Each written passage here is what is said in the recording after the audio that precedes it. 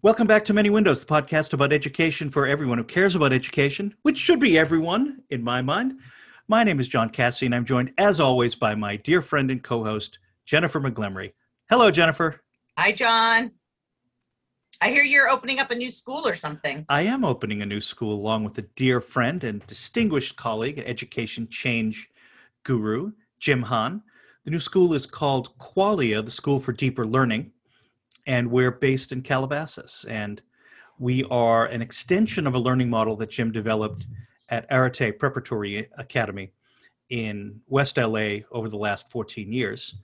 And, given that we live in a world where the COVID-19 ongoing pandemic shapes the experience of schools and of learning, the facility in which Arete was doing its work was not really suited to any kind of COVID, almost any kind of protocol is not going to work in that space. It was very small, right? Mm-hmm. We have a beautiful new facility in the Las Virgenes Unified School District, and we are hard at it. And visit www.qualiaschool.org, listeners of Many Windows, if you're interested in seeing the work that I'm doing when I'm not podcasting with Jennifer. So Jennifer, now you guys are in session, right? Oh yeah, this is the start of our third week. When do you guys open?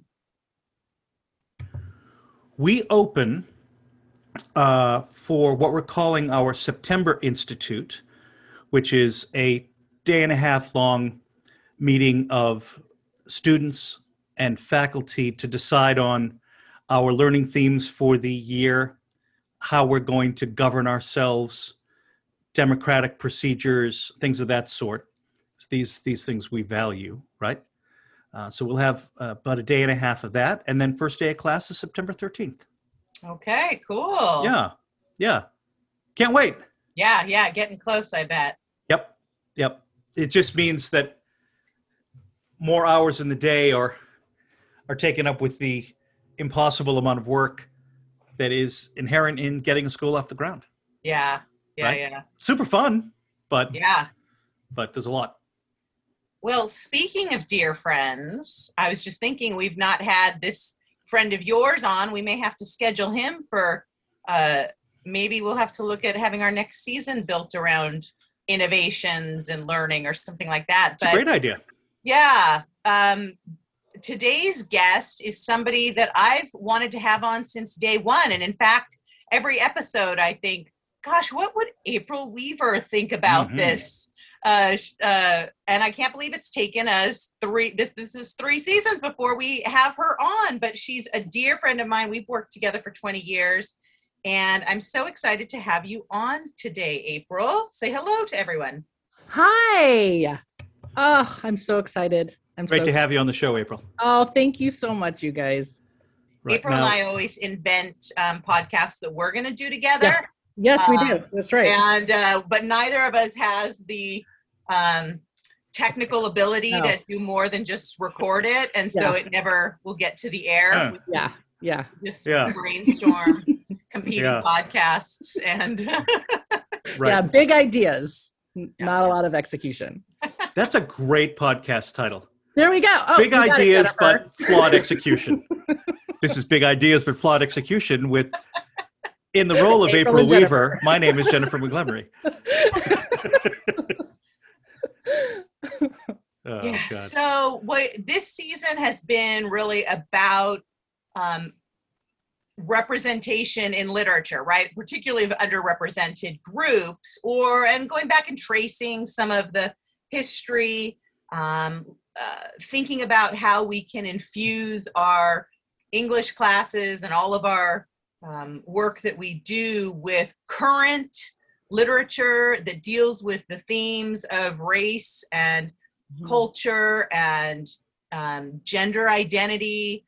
So that's what our episodes have been so far. And I've been always in the back of my mind wanting to do this episode and knowing that it's an important part of this work that we're doing here about disabilities and disability study. And I had the opportunity to teach a great class this summer where we looked at the intersection of critical race theory and disability studies.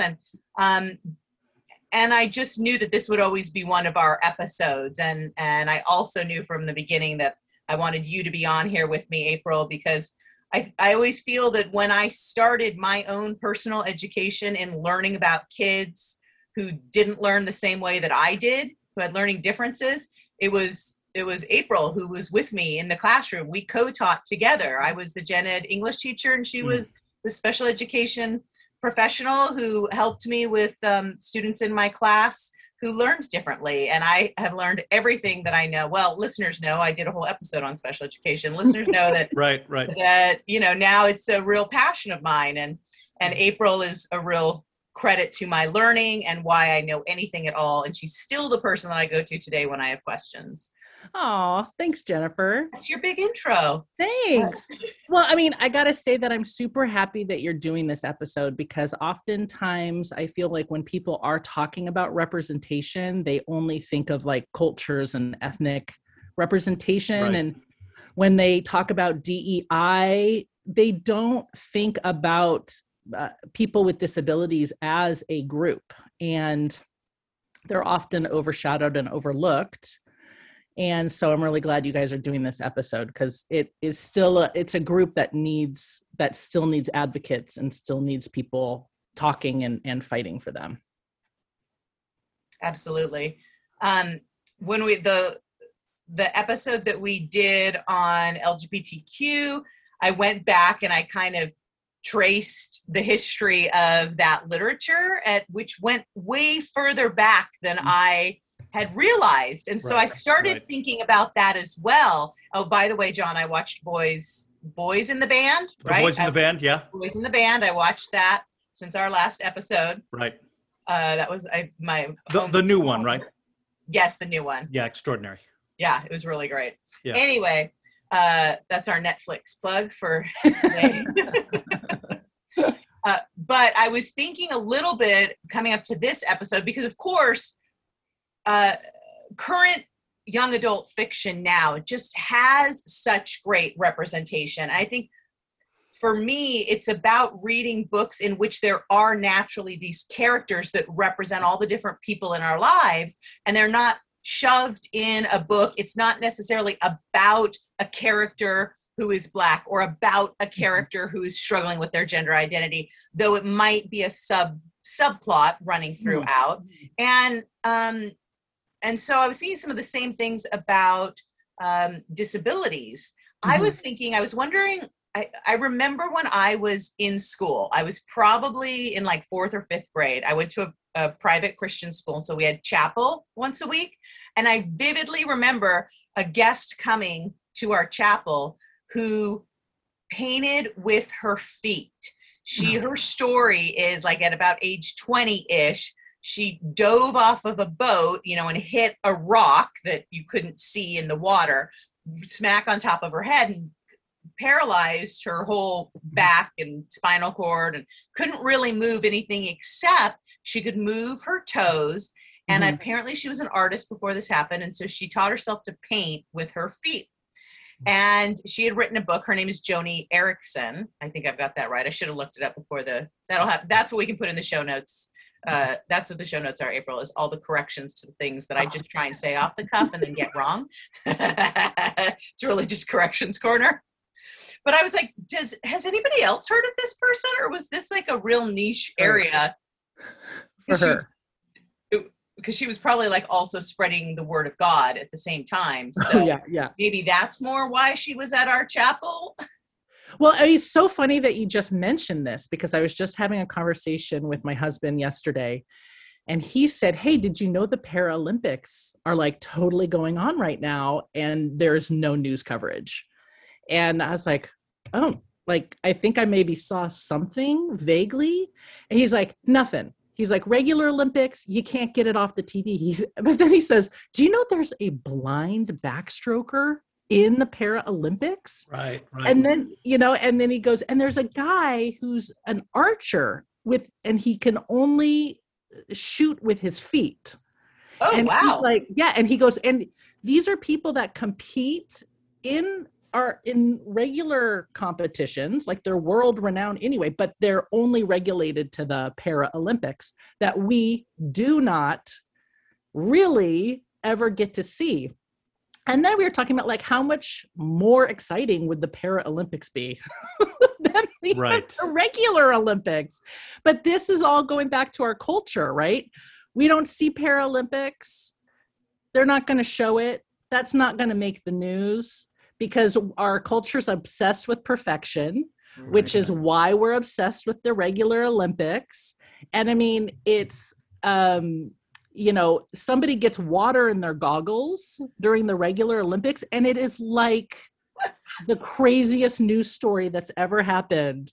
But meanwhile, there's a girl who can swim the backstroke and she's blind. But At an Olympic standard, by the way. yeah, Olympic Right, standard. right. She would crush any one of the Everybody. three of us, right? Right, Gosh. right, Yeah, these people are like ranked nationally, but right. you know, they're not. So that goes to kind of a little bit about what we're talking about. Right. You know, you'd think that NBC and these other networks, with an opportunity to do 2 more weeks of cultural programming about the city, because it's in the same place, Right. Yeah. right? Yeah. Would be like, well, we've got this extraordinary opportunity to do all of this.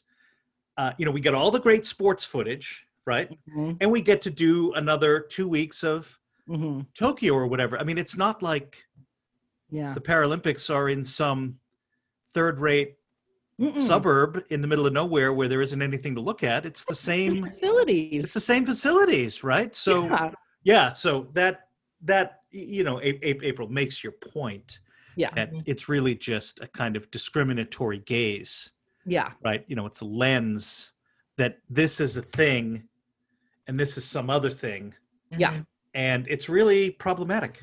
Yeah. Yeah. Like it's separate but equal. Right. Yeah. And Yeah. yet everybody's still okay with it. Yeah. And I mean, a lot of it is probably also not just like the media. It's just that nobody would watch it.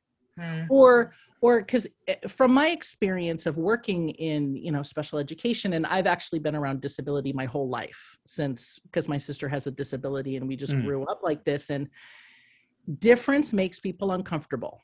Mm. And so that is kind of the root of all of it, is people wouldn't want, it would make people uncomfortable, I think, to see some of these athletes that maybe look really different than what they're expecting. Right. So I think And yet so much of the Olympics, you know, we don't know who any of the people are in the Olympics. And so they do these athlete profiles and tell their backstory and all the hardship they had to get where they are. I mean, it's also like, I don't know that anyone would care that much about the regular Olympics if it wasn't all over our television, all over the billboards, all over the buses, right? If the advertising dollars wasn't behind it. So Yeah. I wonder, it seems like somebody could make the Paralympics into something just as enjoyable to watch as much as the Yeah. Olympics are enjoyable to watch, right? yeah. Because Well, you're I feel rooting like for somebody. athletes, people who watch the Olympics would way be excited, I think, to see the Paralympics. Yeah, You know, because people who love athletes and athletics would be like blown away. that's what I mean. I watched like little excerpts, I have to be honest, this year. And what I love is they just tell you a little bit about some of these people. So Mhm. now you're invested. Otherwise, I'm not really that interested in Mhm. any of these sports.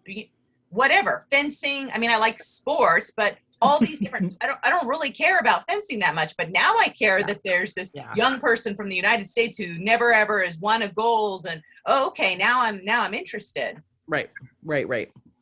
Yeah, so that is really interesting that like, why wouldn't they just take that same idea and apply it to the Paralympics? Yeah, I mean, look, from my lens, the success of the 2005 documentary Murder Ball, Mm-hmm. right, which is about physically disabled Mhm. rugby players Yeah. playing, you know, in these Mm-hmm. badass battle chairs. I mean, that they would, that was just insane to watch. So, you know, I don't know enough about Paralympics to know the answer to this. There's so many sports Mhm. in Olympic the Olympic context, I don't, it's not like I know all the Olympic sports either, right? Mhm. But, I wonder if there are sports that are similar to sort of murder ball that are so modified Mhm. that they're essentially like your volleyball, your beach volleyball, and then this other kind of another version, right? Mhm. That has equal aesthetic, artistic, physical merit, but it's just a different thing, Mhm. right? Because you'd think, okay, well, if these networks or programmers were uncertain about where the audience is, Yeah. Well, start there, right? Just to throw another layer on Go. top of this about our culture. Okay, the Paralympians are super offended if you call it the Special Olympics, right? Because Sure. the Special Olympics is not the same thing as the Paralympics, but the Paralympic, like they'll get super offended. Mhm. And then it's interesting to think of, even though these are all people with disabilities, Mhm. they don't want to be associated with the Special Olympics. Mm. So you, within the disabled community, and not necessarily within the disabled community, but I think even within our culture, there are layers of good disability versus bad disability. Like that's a good one. That's an okay disability to have. And then there's bad ones that you don't want. And a lot of it has to do with your cognitive ability. A lot of it has to do with your behavior, your sensory, all of that stuff. And so like when I was kind of looking at books for this episode, and I'm kind of like Googling, like trying to remind myself, what is it? And I'm seeing all the pictures of kids in wheelchairs. So kids in wheelchairs is the image that is used to depict being nice to people with this. This is a book that's inclusive because there's a kid with a wheelchair on the cover. But in actuality, there are very few kids with wheelchairs. Like I think in my whole career, there was one student in a wheelchair. And I think that it gives this false idea of like, and creates this weird like issue between physical disabilities versus mental disabilities and mental health disabilities and just basic human needs, and like how we have to treat people like humans and teach kids to accept people for who they are. And so anyway, that's just a whole nother layer. It's really quite interesting if you take a step back and start really looking at how people that are different, not even necessarily disabled, but just they're different for some reason, and how they're depicted in our culture, in our books, in our movies, and then who's seen as special and then who's seen as not, bad. Right. Well, one of the questions or books that I particularly wanted to talk about, and I mentioned this to April, is, thinking about these books recently that are about disability. And the first one that popped to my mind that was such a phenomenon was the book Wonder. Mm-hmm. And I realized immediately after having that thought, oh, this is a book about physical disabilities. Mm-hmm. Yeah, because he's cognitively able. And that's partly why you feel sorry for him, is because he's aware that he's different and that people are making fun of him, And so, no, that book it kind of did blow my mind, because it's like, it was a book and it was a good book. I read it. And then all of a sudden there's like calendars and coffee mugs and groups and book club. And I'm just like, whoa, what happened? So there's that like tagline that carried over from that book that you see on posters and in education. That's like, when given the choice between being right and being kind, choose kind. Right. And it's like, well, right about what? Like when you start to really break it down and look at it from this kind of ableism lens. Yes. And I think that was probably, I'm being too hard on this book, because it had this great teacher who would do the precepts, and the whole class was was kind of trying to do something else along with this child being in the story, Augie being in the story, and his own personal, coming to school for the first time after being homeschooled because of this physical deformity that honestly is the Hunchback of Notre Dame. Yeah. Like, it's just a retelling of that story to a certain extent. Like, oh my gosh, this person, even though they're physically deformed, is actually a kind person? How is that possible? Right? Who can go to school? What? And do everything kids can do? It's amazing. The other book I was thinking about that's not really young adult fiction, but was getting more to what I'm interested in when we're looking at representation is The Curious Incident of the Dog in the Nighttime. Yeah, I wrote that one down. Yeah, that was one I was thinking about too. And that suddenly blew the top off of autism and recognizing that there are people with autism around us and some of their struggles, and they can overcome them. And I thought that was fantastic, actually. April, what was your opinion? I did like that book. I do remember when that book came out, and I remember somebody saying the main character has autism, and I was like, whoa, really? And I really do remember like running out to get that book, because at that time, even autism wasn't something that was a household word, right? I mean, people had maybe heard of it, but it was not something that was as prevalent as it is now, and the awareness around it now.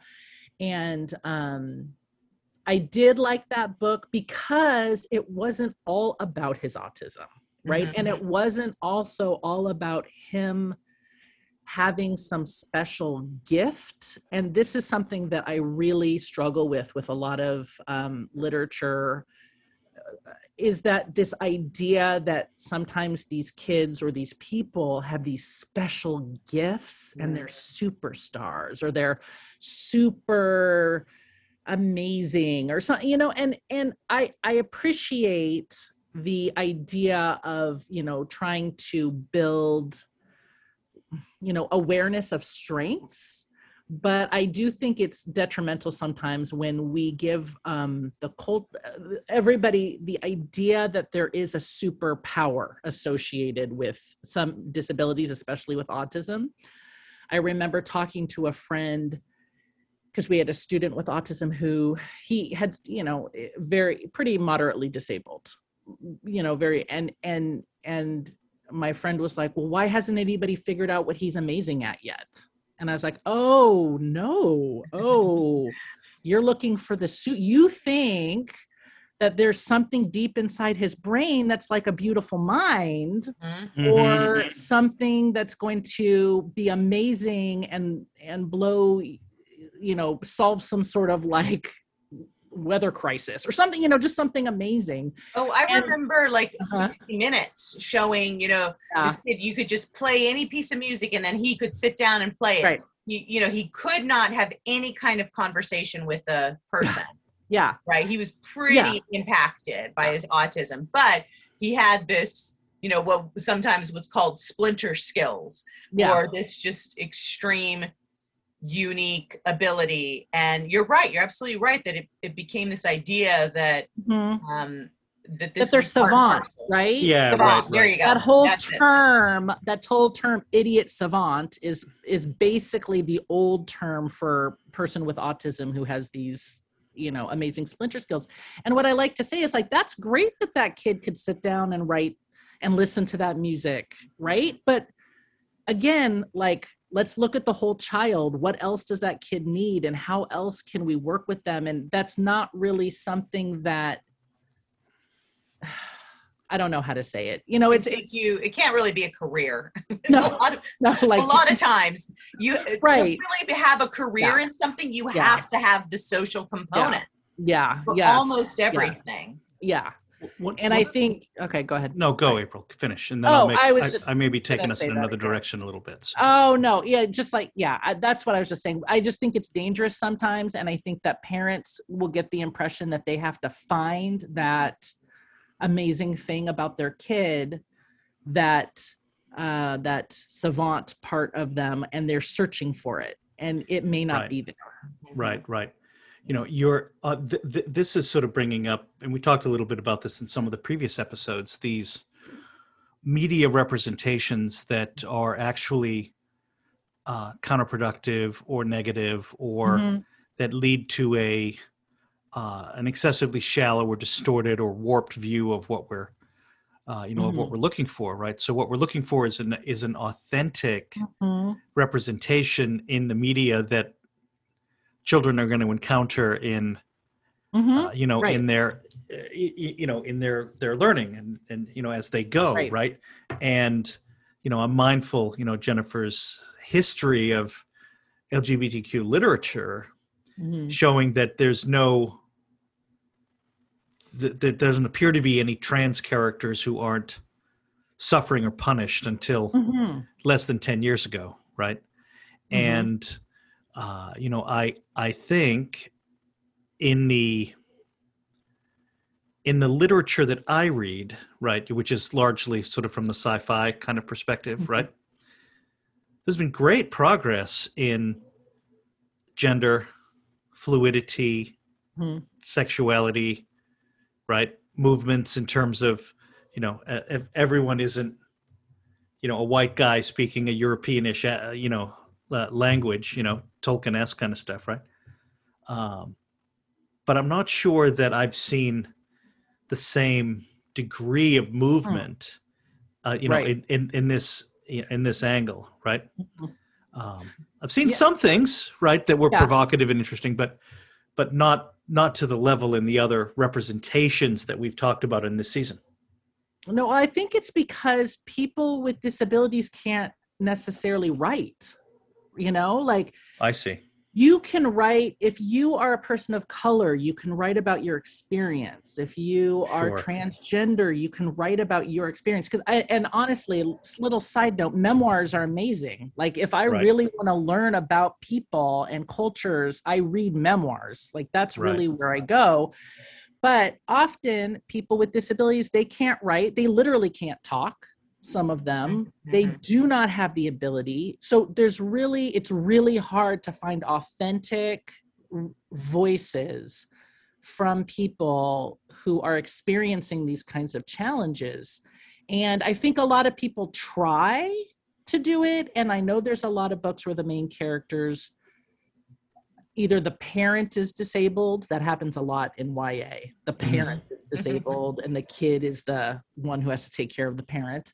But I feel like they do try to create these characters, and I appreciate that. And I think some of them work.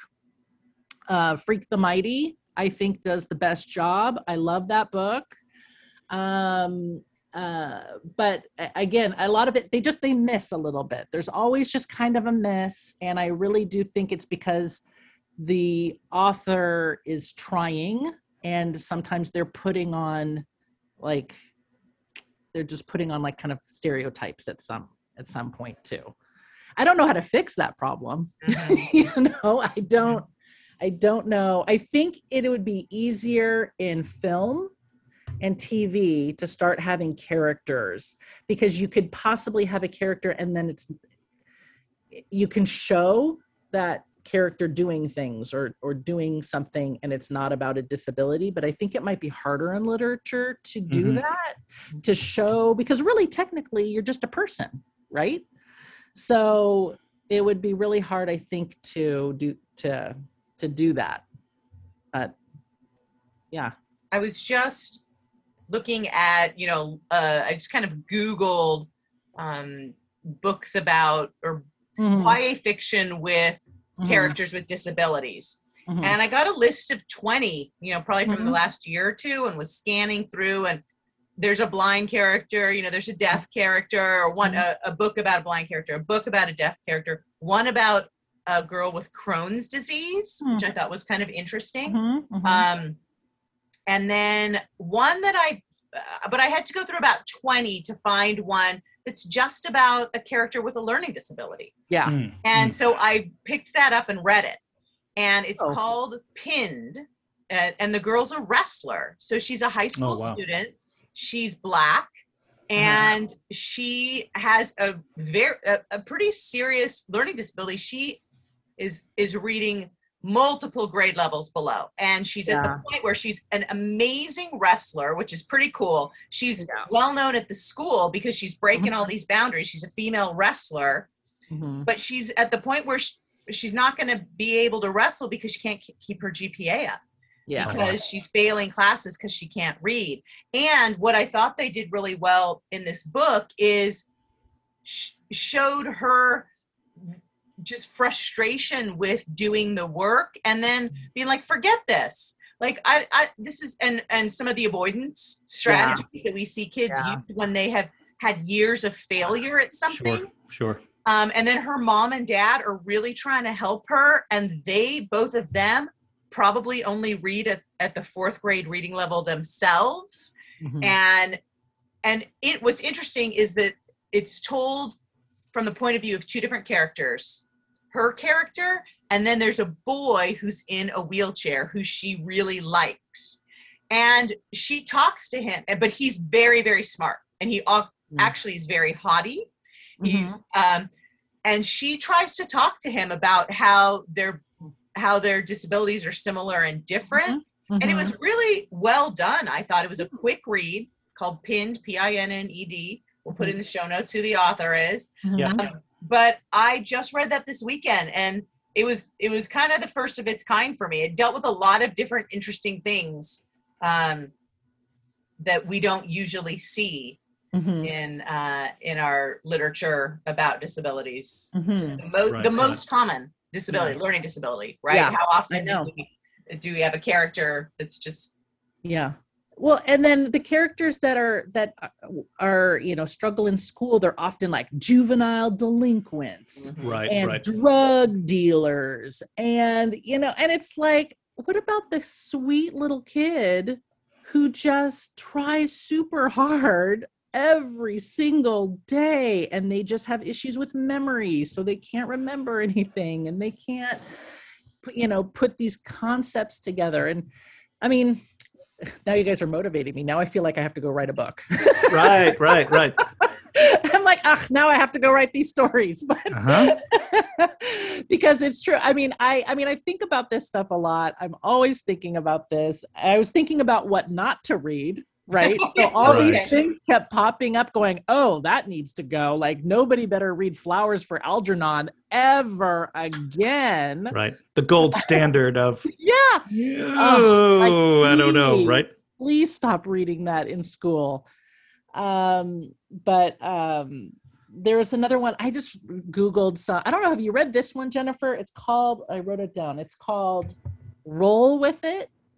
About a girl, again, she's in a wheelchair. In a wheelchair. Let me guess. In a wheelchair, But she loves baking, and she wants to be part of this baking championship. And she's tired of everybody telling her she's not going to be able to do it. And, and so I'm like, that seems interesting. And I like baking, so that might be a good one. I'm going to have to check that one out for sure. Oh, the wrestler in Pinned also is a great baker. She wants to open up a bakery with her friends. Oh no, is this a new stereotype? The disabled baker? The disabled baker. I'm seeing a theme emerging that I don't want to see emerging. I know, I'm like, wait a minute. I know. Isn't that funny? That's so funny. But there's also the one I want to just touch on as well is the deaf community. Yes. Right. So there's a great graphic novel, El Deafo. Oh, have you read that? Because that was one that I have not read yet. Okay. I haven't read it. It's good? Super good. Super good. And it also, as we're thinking about, these crossover, we can't help but talk about crossovers between film and literature. But, the Sound of Metal that just came out, right? Did you guys see that? Yes. Extraordinary. Yes. I loved it. And that highlights the deaf community, yes, kind of in what it is right now, which is we're not disabled.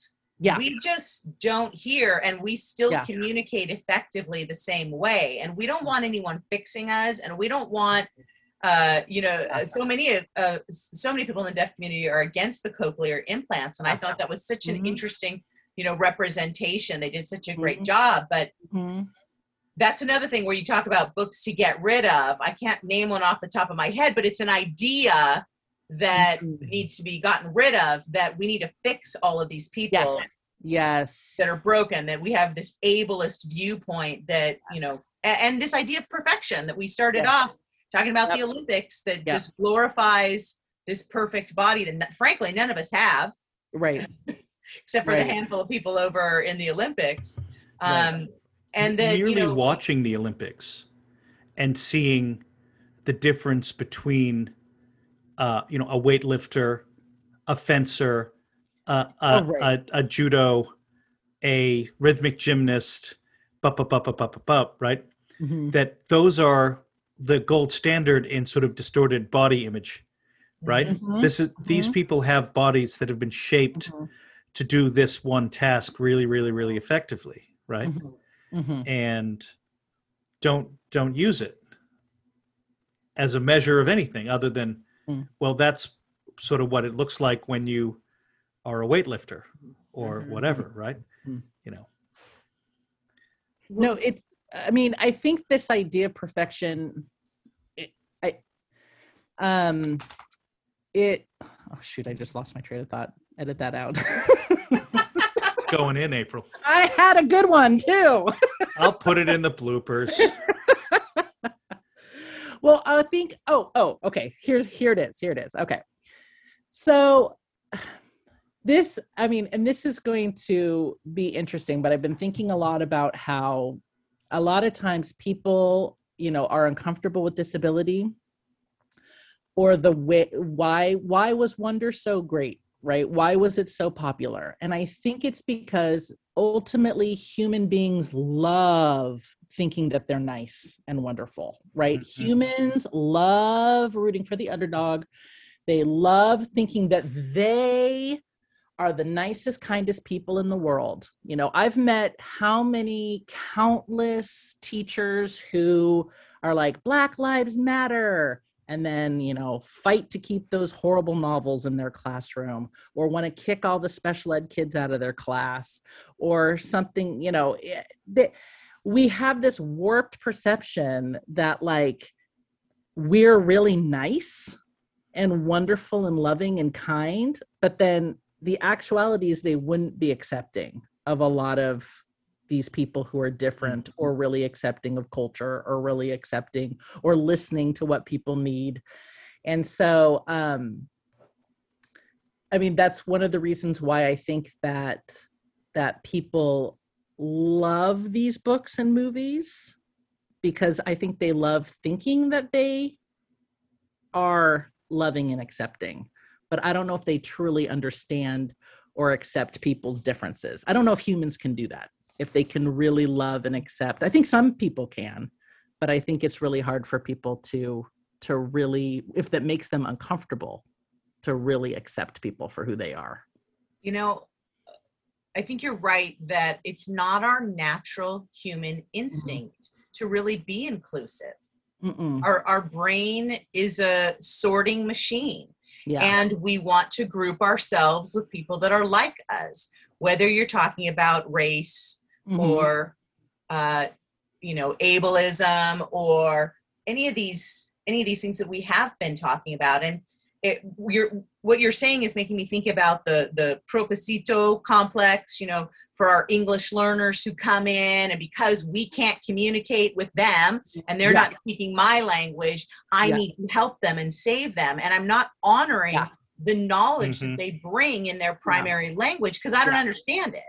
And in some ways that's very similar. But we have to really actively work at recognizing that bias we have within ourselves, and I see this all the time in education. Just very generally, teachers teach the way that they learn. And people learn all different ways. And many teachers were very good students who learned things very quickly and had a great memory. And so they just teach assuming all of their kids' brains are just like theirs, and that they get things in the same way.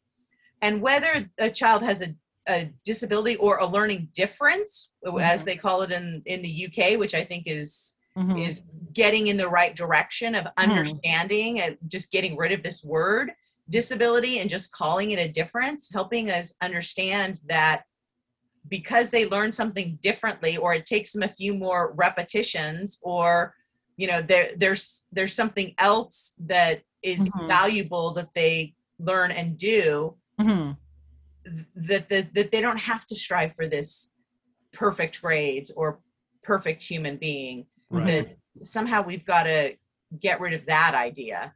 Well, yeah, and timelines. The COVID has taught me anything. It's taught me that learning doesn't have timelines. And I think we get obsessed that you have to know something at a certain day, right? Or a certain year or a certain week. And like, everybody's like, learning loss. And it's like, yeah, why can't we just calm down and take it from here? Like, what are we racing for? Where are we going? And like, there might be a kid who, maybe it takes them a couple more times. Maybe it takes them a couple more years. Maybe that kid will never learn the multiplication tables. And you know what? Who cares? It's okay. Let's figure it out. It doesn't have to be that you have to remove them from your world and your life. And one thing I think that teachers get really hung up, I think that teachers really do want to help all kids, and they don't like to watch a kid fall behind, right? And then they feel, I'm not the right teacher for them. This kid's falling behind. They need to be moved to a new class because the kid's falling behind.